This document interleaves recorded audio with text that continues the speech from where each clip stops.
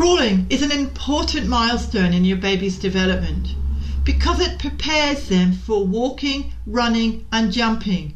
Encouraging a baby to crawl and engaging with them whilst they are doing this, it is really important, and I share some ways to do this in this episode.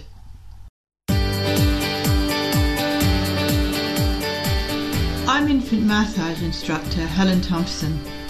Hello and welcome to First Time Mums Chat.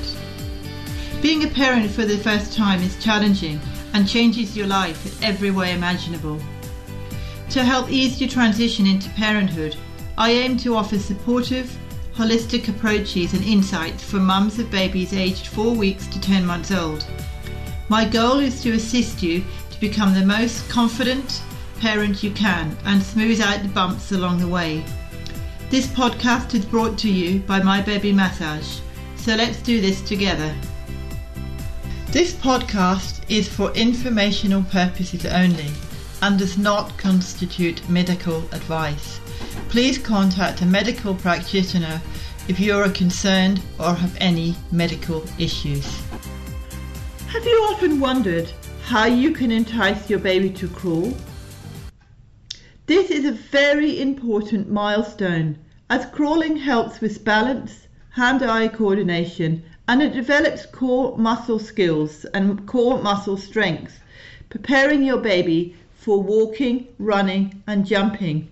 In this podcast, we will discuss the benefits of crawling, the different ways you can entice your baby to crawl, and ways to help you engage your baby who's crawling. So let's start with some of the benefits. Crawling helps with vision. By looking at a distant object on all fours and then focusing on their hands in order to reach the objects, your baby's eyes are adjusting to varying distances. And this encourages their eyes to work together, and these skills assist them in later life with all sorts of things, like from driving a car to catching a ball and to jumping and to riding, and there's so many things it helps with. But the other benefit, which is really intriguing for me as I've studied kinesiology and brain gym in the past, it helps to work with both sides of the brain. And when babies start to coordinate their arms and legs in a fashion that propels them forwards, they are doing something rather incredible. It's called cross-lateral integration, which could also be another way of putting that is crossing the midline, which is when the left and right side of the brain have to work cooperatively with our bodies in order to function at our best. And these two sides of the brain need to be in full communication with one another in order for us to do that. The other benefit is as I said before, it boosts cross motor skills and it improves their physical ability as well as developing their gross and fine motor skills. Crawling helps with balance, hand-eye coordination and overall strengths. The development and refinement of these skills will also help your child, as I've mentioned, with things like running, jumping, even fastening clothes and throwing balls. Your baby will also be preparing her body for walking by exercising certain muscles that need to hold her upright. And crawling also helps to boost problem solving. As your babies become more mobile, they are also learning how to navigate obstacles. They are developing their spatial awareness, and they are also starting to figure out ways around solutions, to think in a different way. For instance, if they can't crawl over a chair, they'll work out how they can crawl through the chair or crawl around the chair. And that's the sort of thing that I'm talking about. This early thinking forms the basis of later, more advanced problem skills. Crawling brings with it a lot of fun times too. There are so many games you can play together to have fun with your baby. There's new fond motor skills and a whole new world of things for your baby to head on over to and discover. So let's go through some of these things that you can do. I'm a firm believer of recycling things in the house, and we always have a lot of bubble wrap around the house. So one of the things you can do to entice your baby to crawl and have fun at the same time, and when they're doing this they will also get different textures and feel different textures, so they'll be stimulating their sensory awareness as well, is bubble wrap. And how you do this is put a long piece of bubble wrap down the corridor and simply tape it down so that the kids can go crazy and run and jump, and you'll love hearing all the noises that they can make, and so will the babies. You can entice them by throwing a ball down so they can go down and chase the ball, and once they're doing that they will hear all those noises and crinkling noises, and that will excite them as well. The other thing you can do to make it fun for your baby is you can make an obstacle course, and there are tons of different ways you can create an obstacle course. Some ideas include a tunnel and crawling underneath chairs, or even just building lots of cushions around the place and taking the cushions off the couch and letting them crawl up over the cushions and make a little tunnel so they can crawl under. There are lots and lots of fun ways that you can make an obstacle course. I'll leave that up to your imagination.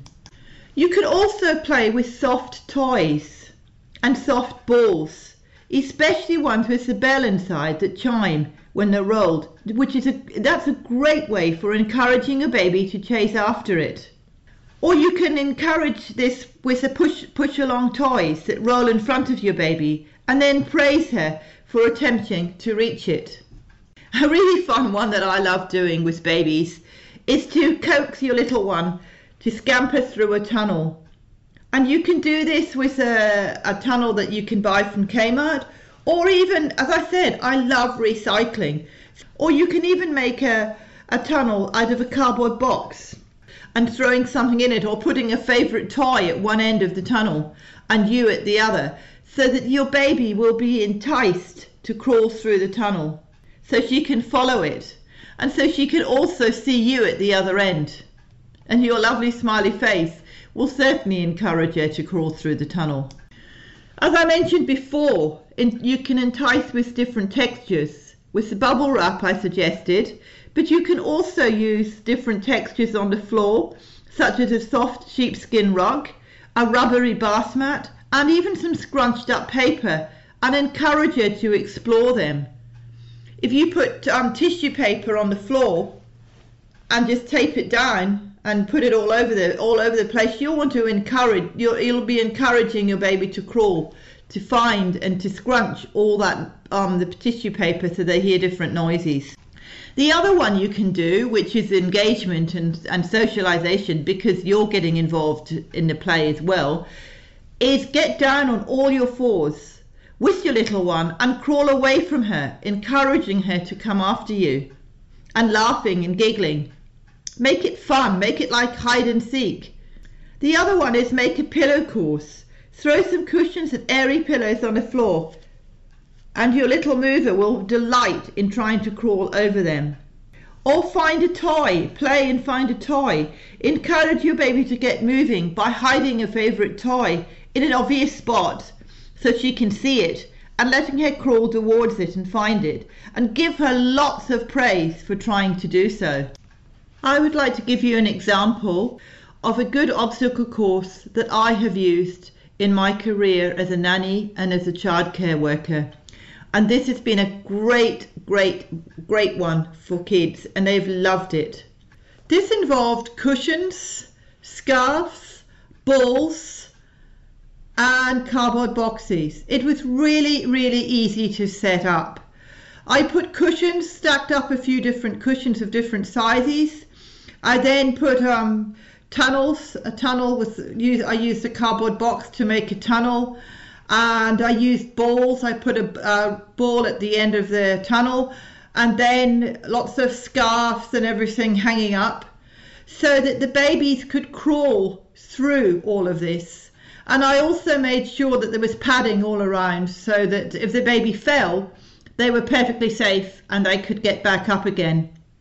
The scarves were a great asset because it allowed the baby to visually see all the different colours and to gravitate towards them and stretch your little hands out to get to the scarves. It was a great success, and the babies who participated in it really enjoyed it.